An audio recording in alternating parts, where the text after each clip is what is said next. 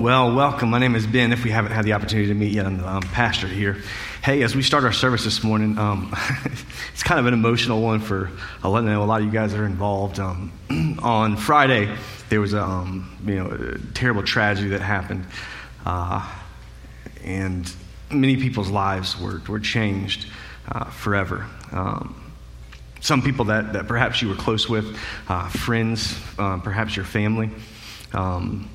Some of you have experienced some things that no one should ever have to experience. And we just want to say, man, we love you. We're here for you. We're praying for you.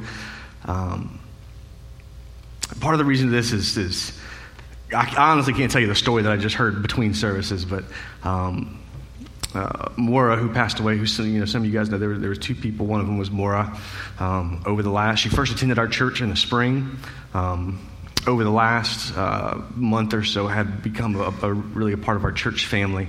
And so we're mourning today. We mourn as people of Scripture who have hope. We know many of you knew a lot of the folks, or perhaps just some of the folks. Maybe you have just heard about it, and you're kind of mourning as our city mourns. But no matter where you knew, who you knew, and where from, we mourn as people who have hope, because we know that ultimately God is in control. We know that ultimately that as we look forward to Jesus, this is not the end, and we have a glorious thing called heaven that awaits us, and we get to spend eternity with God. And a long time ago, if you're a pastor, you get to speak at everybody you love's funeral, which is not the most wonderful thing, but sometimes it is. And I had the honor of speaking at my mom's funeral 10 years ago or so. And I talked about how there's this idea that when we mourn with hope, oftentimes we say, some people would comfort me by saying, I know your mom's looking down right now. I know she's seeing you and she's proud of you and all that stuff. And I'm like, man, my mom is looking at God in the face, like I'm talking God of like the universe, the God who sustains all things through the power of his mighty word. And she is looking at his throne, right? Like if you've ever read Revelation, you like read it and then you closed it because it was like, that stuff is crazy. And, she's like looking at that right now. And if she has an option to look at like the throne of God and God sitting on it, this thing that if any of us were to see him in his glory, we would die. If she's like pausing, hitting the pause button that so she can watch me play like Xbox, like, Mom, don't, like, stop. I promise you it's not worth it. But we mourn with that hope that we look forward to a better future. And this is not the end of the story. This is just the end of the chapter. And so we're going to pray for a second. And just I would invite a couple things. One, if you have been impacted, personally or however, at the end of the service, we're going to have a prayer team that's up here. We'd love to connect with you and love to pray with you. Love to follow up if there's any way that we can follow up and help to love and serve you as you're going through this process. If perhaps for you that might be a little bit intimidating, as you exit the sanctuary immediately on the right, there's a set of keychains, actual key tags, and what those are for, if you've never stopped by there, is that you can grab one of the little key tags and you can write just a prayer on it.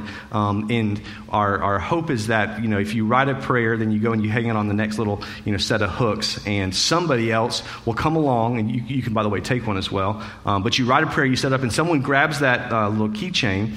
You put it on your keys, and throughout the week, it's just this constant reminder to be in prayer for whatever's written on that tag. And so we would love for you to do that. If there's any way I can serve you, we can serve you, we would just love to do it. So please let us know how we can help you, as many of you, again, are going through some extraordinary things right now. So let's pray together. Heavenly Father, God, we thank you for the life that we have in you, Jesus, and we ask that you would be close, as you say in your word, to the brokenhearted, close to those who mourn. God, we know we don't mourn as those who have no hope, but we mourn as those who do have hope in you, Jesus. Though it hurts now, though it is painful, though it is lost, though it is unimaginable in many ways, we know you are the limitless, boundless, ultimate, and good God. And so we take rest in that, knowing that you sent your son, Jesus, to this earth for us. We know that you love us. You gave your son to die for us. And so, God, I pray the peace that passes understanding will guard hearts, will guard minds. As so many people are walking through extraordinary seasons of mourning, of hurt, and as it will go on, and especially again for the friends and the families who are close to the people who either did not survive or survived but now lived with the chaos of what happened. Pray for our city. Pray for restoration. We pray for redemption. But ultimately, we thank you, God, that we do hope, that this is not the end, and that we do have you. And it's in Jesus' name we pray. Amen. All right, I'm going to try not to blubber my way through the rest of this sermon. So we started a series, JC and the OT, because we didn't have any other creative thing to call it, so it just rhymed. Just to be honest. But the reason is because as you look in the Old Testament, or as you look actually in the New Testament, Jesus' death was really, really unexpected. Performed lots of miracles, lots of wonderful teachings. If you ever read the accounts of Jesus' death and resurrection, Jesus dies. As he comes back from the dead, nobody expected him to come back from the dead because nobody expected him to die. So he comes back from the dead, and everybody, is kind of taken aback by this. And they're trying to connect the dots between, wait a second, we thought you were the Messiah. We thought you were going to restore the nation of Israel to its place of political, military, and religious prominence, but yet you died. So maybe he's a prophet, maybe he's a wise teacher, but definitely not the Son of God. And then he shows back up, and they say, okay, so apparently you are the Son of God, but why did you die? And so Jesus' first step, which is pretty fascinating, the first thing he does is he begins, as the Bible says it, he begins, as actually Luke says it, he begins to show them the scripture regarding himself. In other words, he began to look into the Old Testament and say, let me show you why and how this was the plan all along. And last week we launched it with Genesis, and we were kind of keying in on Genesis chapter 3, where man sins, death, destruction, all evil enters the world through that sin. And as sin enters the world, God gives a promise before he gives a consequence.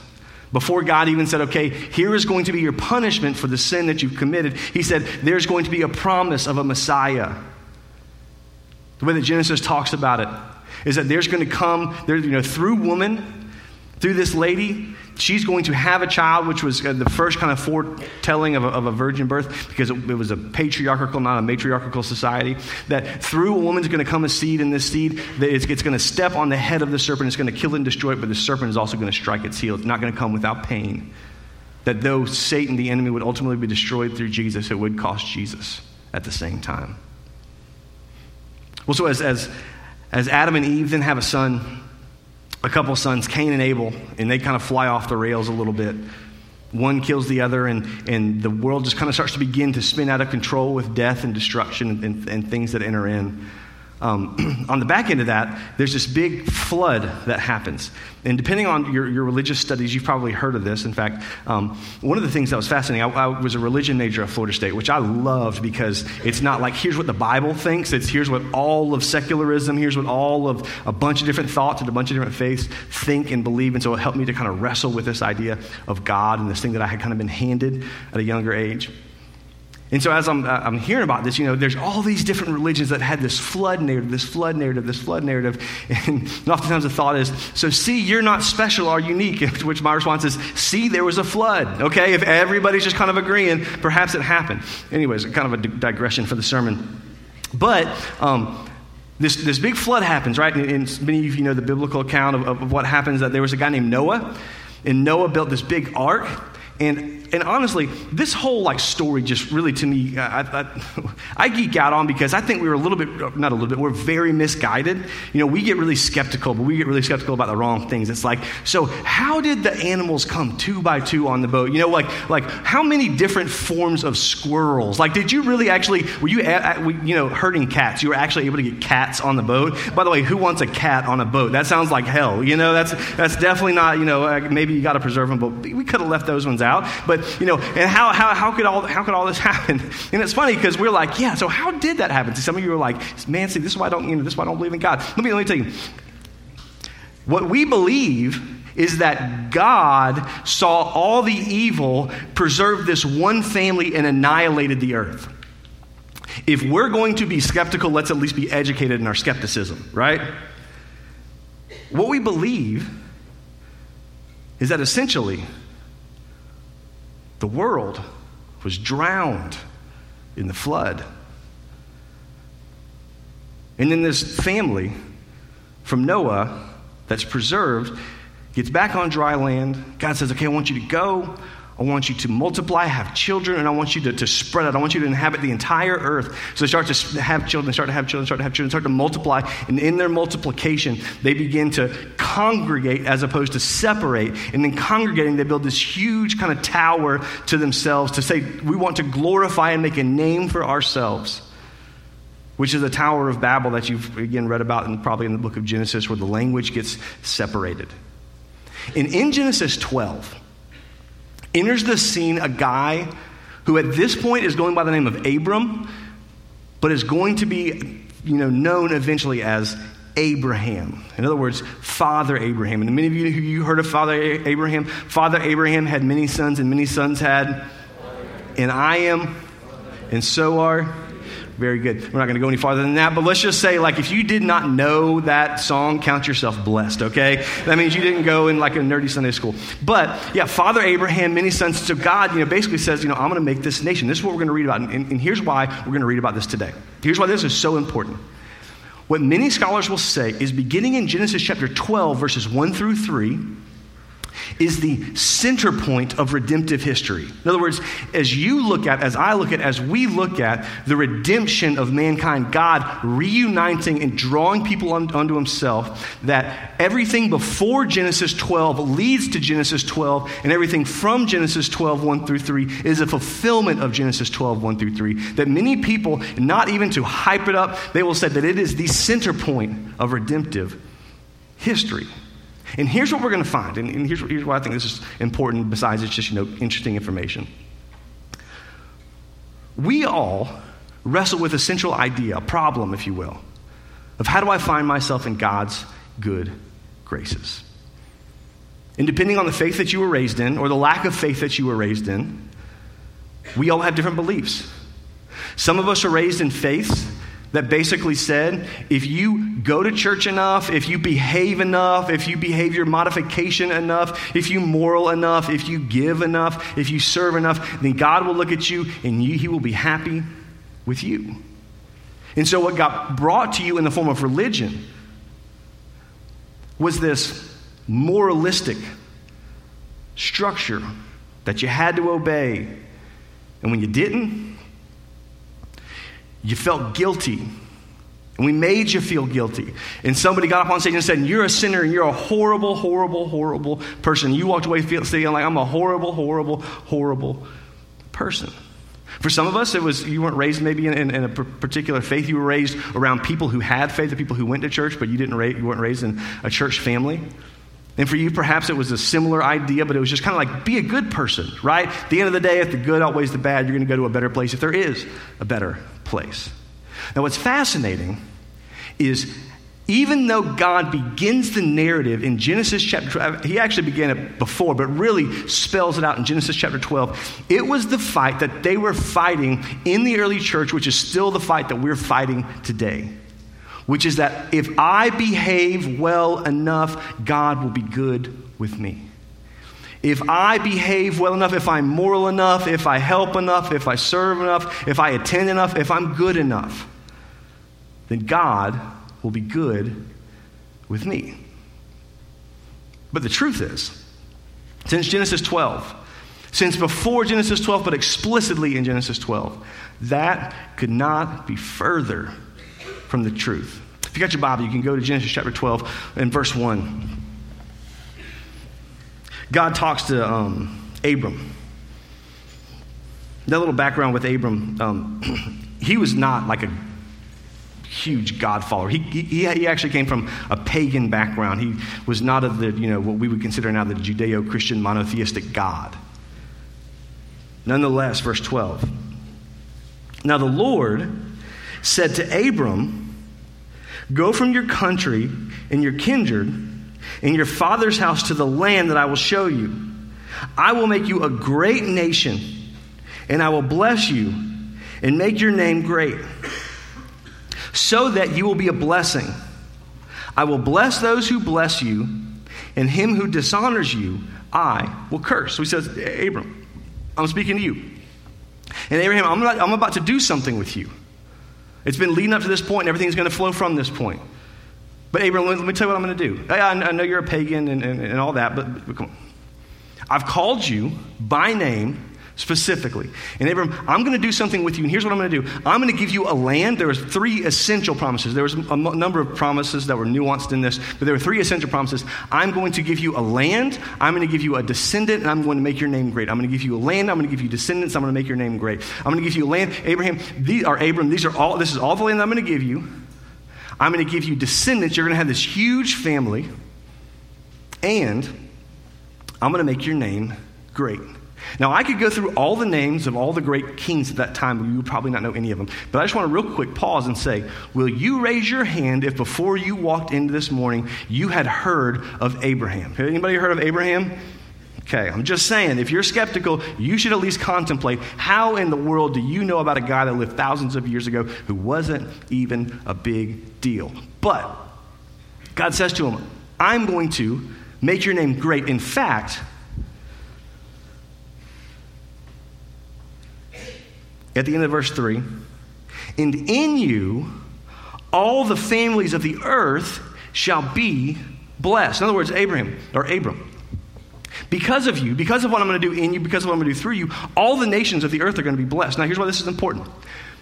For much of the Jewish thought at the time, especially in the New Testament, as Jesus showed up on the scene, everybody who was of the nation of God or the people of God were almost predominantly Jewish, and they thought that this was a Jewish type of religion, that the Messiah would come for the Jews. And all of a sudden, this thing happened where Gentiles, people who weren't of the Jewish faith, who didn't have the lineage of God, started hearing the gospel, hearing the truth of Jesus. They would place their faith, their hope in Jesus. The Holy Spirit would be apparent in their life, and they kind of said, well, what do we do with this?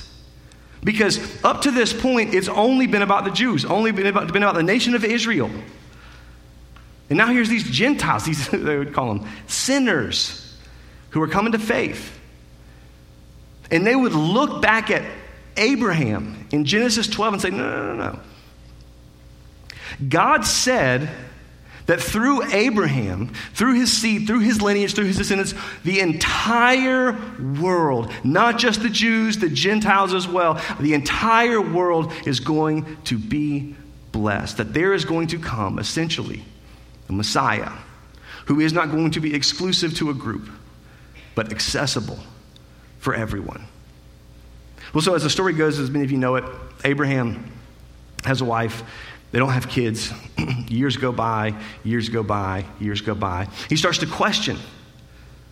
Not God, are you there? But God, I know you're there, and I know what you promised, but this is what I see. And I'm having a difficult time making sense of what you've promised and what I've experienced. So this is what happens in Genesis 15. After these things, the word of the Lord came to Abram in a vision. He says, fear not, Abram, I am your shield, your servant, your very great, your reward shall be very great. But Abram said, O Lord God, what will you give me? For I continue childless, and the heir of my house is Eliezer of Damascus. Now, here's what would happen. If they did not have someone, a male heir to inherit what was theirs, or what was their, kind of families to pass down, their nation and all the things that God had promised, if they didn't have someone, they would pick a favorite servant. So, Abram says to God, hey, I hear you and I believe you. And I remember you said that in chapter 12, now you're saying it again in chapter 15. But God, I don't know if you've looked around. There ain't no son. Right now, all I have is Eliezer, and he's okay, he's mediocre, but he's not a son. Verse 4, and behold, the word of the Lord came to him, being Abram. This man, talking about Eliezer, shall not be your heir. Your very own son shall be your heir. And he brought him outside and said, look towards heaven And number the stars if you were able to number them, which the obvious answer was he can't, because even if you could count that high, which he debatably probably couldn't, you kind of get confused. I don't know if you've ever actually tried to count stars. Literally impossible, right? Because you start recounting. It's like you move from left to right, but when do you actually go left and the earth is rotating? Anyways, I've never tried it, but let's just say I nerd out sometimes. So, if you're able to number them, then he said to him, so shall your offspring be. Now, what's significant about this, in this next verse, he is going to say something that was so extraordinary there that all of the writers of the New Testament are going to begin to pull from. And here's the confines, or here's the basic idea of what God just said. You're going to have a descendant. You're going to have an heir. You're going to have a descendant. You're going to have an heir. If you don't know how to interpret the Bible, here's kind of an interpretation method. The Bible is the best way to interpret the Bible. So if someone in the New Testament interprets something from the Old Testament, that's the interpretation that we take. In other words, the New Testament interprets and helps us to understand the Old Testament as it was written and understood through the inspiration of the Holy Spirit. And so as he begins to interpret this, Paul in Galatians 3 says that this seed, this heir that was promised, was not multiple heirs, but there was one heir that God was going to bless, that he was going to, yes, make all these descendants great, but there was going to come this one seed, this one person, this one Messiah. And so Abram, the next verse, believed the Lord, and he, being God, counted it to him, Abram, as righteousness. Now, it's hard to describe how impactful this would be to the rest of the Judeo-Christian turning into just the Christian world. And here's why. What he just said was that Abram was righteous. Abram was right with God. He was counted good with God. He was counted as forgiven by God simply because he believed God. In the New Testament, after what would happen a couple hundred years from now, the nation of Israel would go into Egypt. They would become enslaved. There would be this guy named Moses. Moses would deliver them. Moses would go up on this mountain called Sinai. In Mount Sinai, they would give him not just the 10 commandments, but hundreds and hundreds and hundreds of commandments. And as they would go, they would say, okay, this is what God would want you to do. This is what God would want you to do. This is what God would want you to do. And in that became this moralism. But what Paul would then go through in Galatians chapter 3, especially verse 16, and if you ever want to read through it, Romans chapter 4, this is the argument that he is making from Genesis chapter 15, verse 6, and this is essentially what it is. Since the beginning with Abraham, righteousness with God was through faith in God. We find ourselves right with God, not by behaving, but we find ourselves right with God by believing. But in our belief spurs us on towards obedience.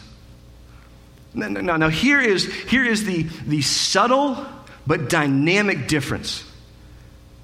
We don't obey God in order to get right with God. We are right with God. Therefore, we are compelled to live for Him. You see, for many of us, we were raised in this thought process that if you behave, then maybe God, when you die someday, will be okay with you. Say, okay, yeah, I guess, Karen, you can come in. Billy, yeah, sure, why not? Whoever. He's saying, no. Since Genesis, this has been the confines. Righteousness through faith. Justification, that we are good with God because we believe. That it is not in the New Testament context. It is not because of the fact that we moral our way, but it's that we realize that we're all innately sinful. We all have sinned. We've all fallen short of the glory of God. And because of that, are alienated from God. And since Genesis, the plan for God has not been to earn your way. The plan from God has become believe your way. And as you believe, as you place your faith, your hope, your trust in Him, you are compelled to live like and for him. But Abraham, honestly still wasn't really sure. Like, he believed God, but he's saying, God, I'm struggling with this. I'm wrestling with this. And this is an important difference. Abraham's struggle and his wrestling was not a wrestling and a struggle for faith. It was a struggling and a wrestle from faith. Here's the difference. Struggling for faith means that, God, I just don't know that you're there. From faith is, God, I know that you're there, but I'm trying to make sense of what I see. So Abraham wrestles from a position of faith, saying, God, I believe in you, but here's what I see, and I just don't, it doesn't line up. So he says back to God, or God continues to say to him, I'm the Lord who brought you out of Ur of the Chaldeans to give you this land to possess. But he said, O Lord God, how am I to know that you shall possess it? Or that I shall possess it, Verse 9, and so he, being God, said to him, Abram, bring me a heifer 3 years old, a male goat 3 years old, a ram 3 years old, a turtle dove, and a young pigeon. Now, for us, it's like, wait, what? Like, my man, I was just saying, how am I going to know, God? I want you to know, think that, like, you're praying to God and like, God, how do I know? How do I know? How do I know? And God's like, okay, I want you to bring like a cat. No, don't bring a cat. I want you to bring a dog. I want you to bring, what else do you guys have? A chicken that's maybe on your farm. I want you to bring, a goat. You're like, God, where are you going with this? But now here's what they knew. Here's what culturally they understood. God was preparing to do what's called cutting a covenant. You see, in their day, the way that people related and were obligated to one another was not just simply saying, okay, I'm with you, I believe in you. It was through this mutual understanding that this covenant, it was a relationship, it was a binding agreement. And in this binding agreement, it would always be between kind of like a more powerful and a less powerful person. The powerful person, I'll protect you, I'll guide you, I'll guard you. The less powerful person, I'll give you taxes and I'll defer to you. What God was about to do was unheard of. Because Abram knows that God is about to make a covenant with man,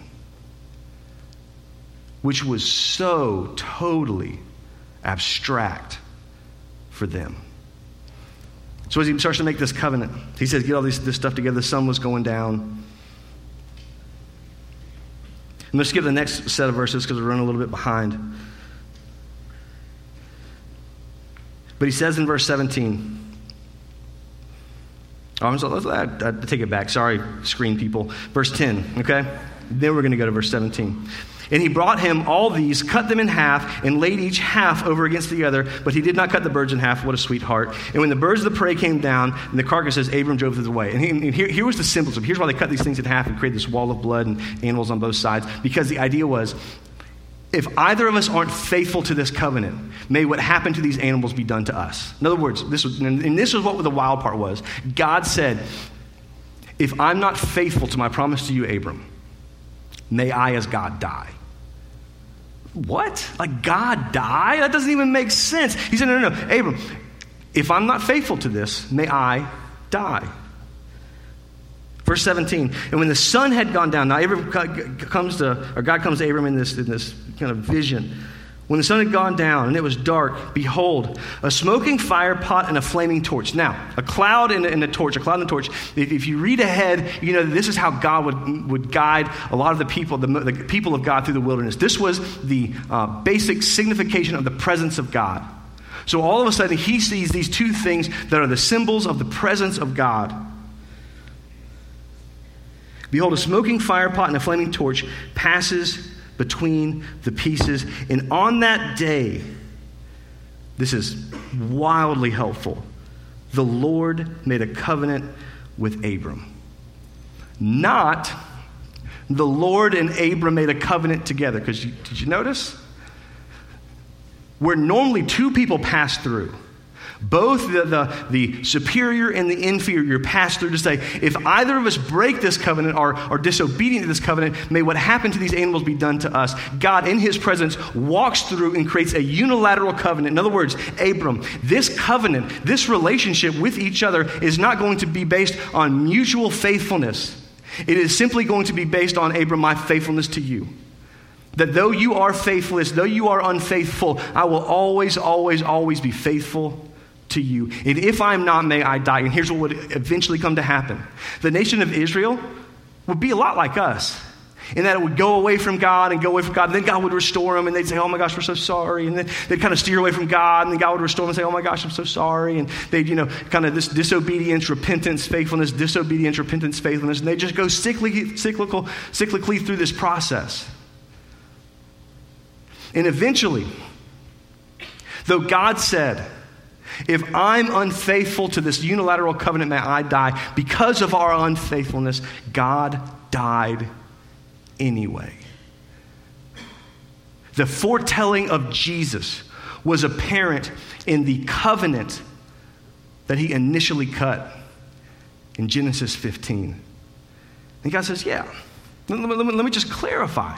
Because it's never been about your faithfulness. It's never been about your obedience.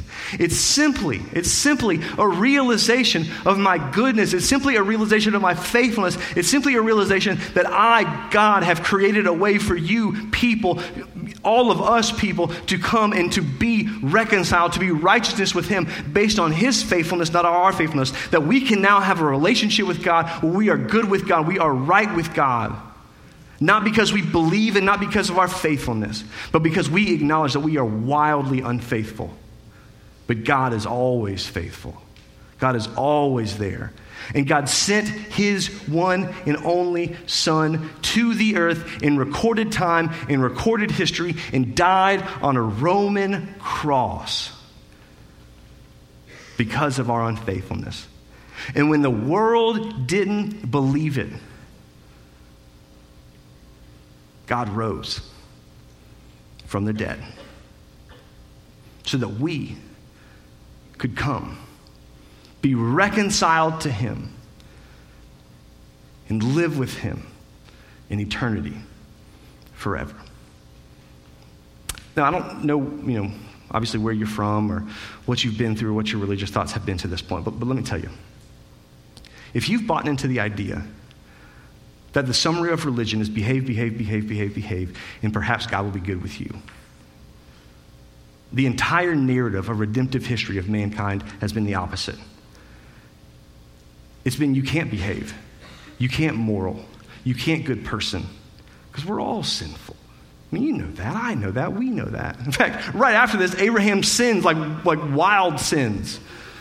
It's like, man, he just cut this covenant. It was like, Abraham's like, yeah, I know. But hey, we're good now. So let me just go, it's a whole different sermon for a different day. But the wild thing is God says, yeah, I know. And in fact, that's why I'm sending my Son. When Jesus died, before he died, he says, man, this is my blood of the new covenant.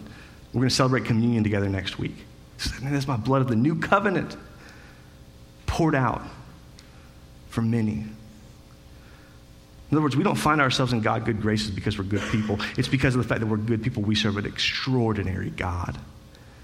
And perhaps for you, you have never placed your faith, your hope, your trust in Jesus. You've trusted in everything else. You've trusted in everybody else. Perhaps you've trusted in yourself to be a good enough person. But the truth of the gospel is we're just not good enough. And that's okay because we were never supposed to be. Jesus is.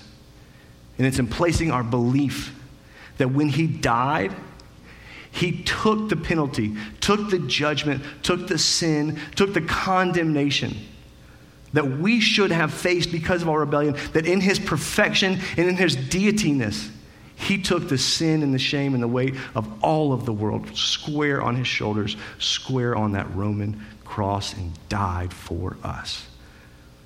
So as we believe, we are justified. As we believe, we're declared righteous. Maybe you've never believed that, but today's your day. Maybe you've never believed that. Or maybe you used to kind of believe it, but you kind of walked away from it because life got busy and things got distracting, and that semester came up and that season of life came up and that job opportunity came up and you just kind of wandered away. But maybe today is your day that you declare that Jesus is the sole basis. His death and resurrection is the sole basis for how we find ourselves in God's good graces. In a second, I'm going to pray. I'm going to invite you to raise your hand if that's you.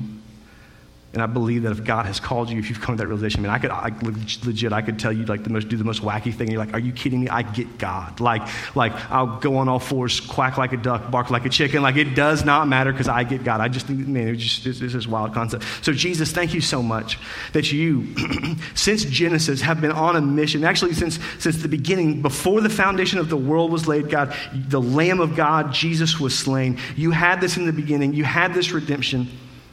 That the writers of the New Testament would draw on this and look back at Abraham and said, way before the law was there, way before the morality was there, righteousness was found through belief. Righteousness was found through faith. That we are right with you, God, not because of what we do, but because of what we believe, because of who you are and what you did for us, Jesus.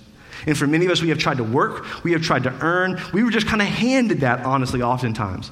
But we know that righteousness, a right standing with you, is not found in what we do, but in what we believe. And in what we believe flows into what we do.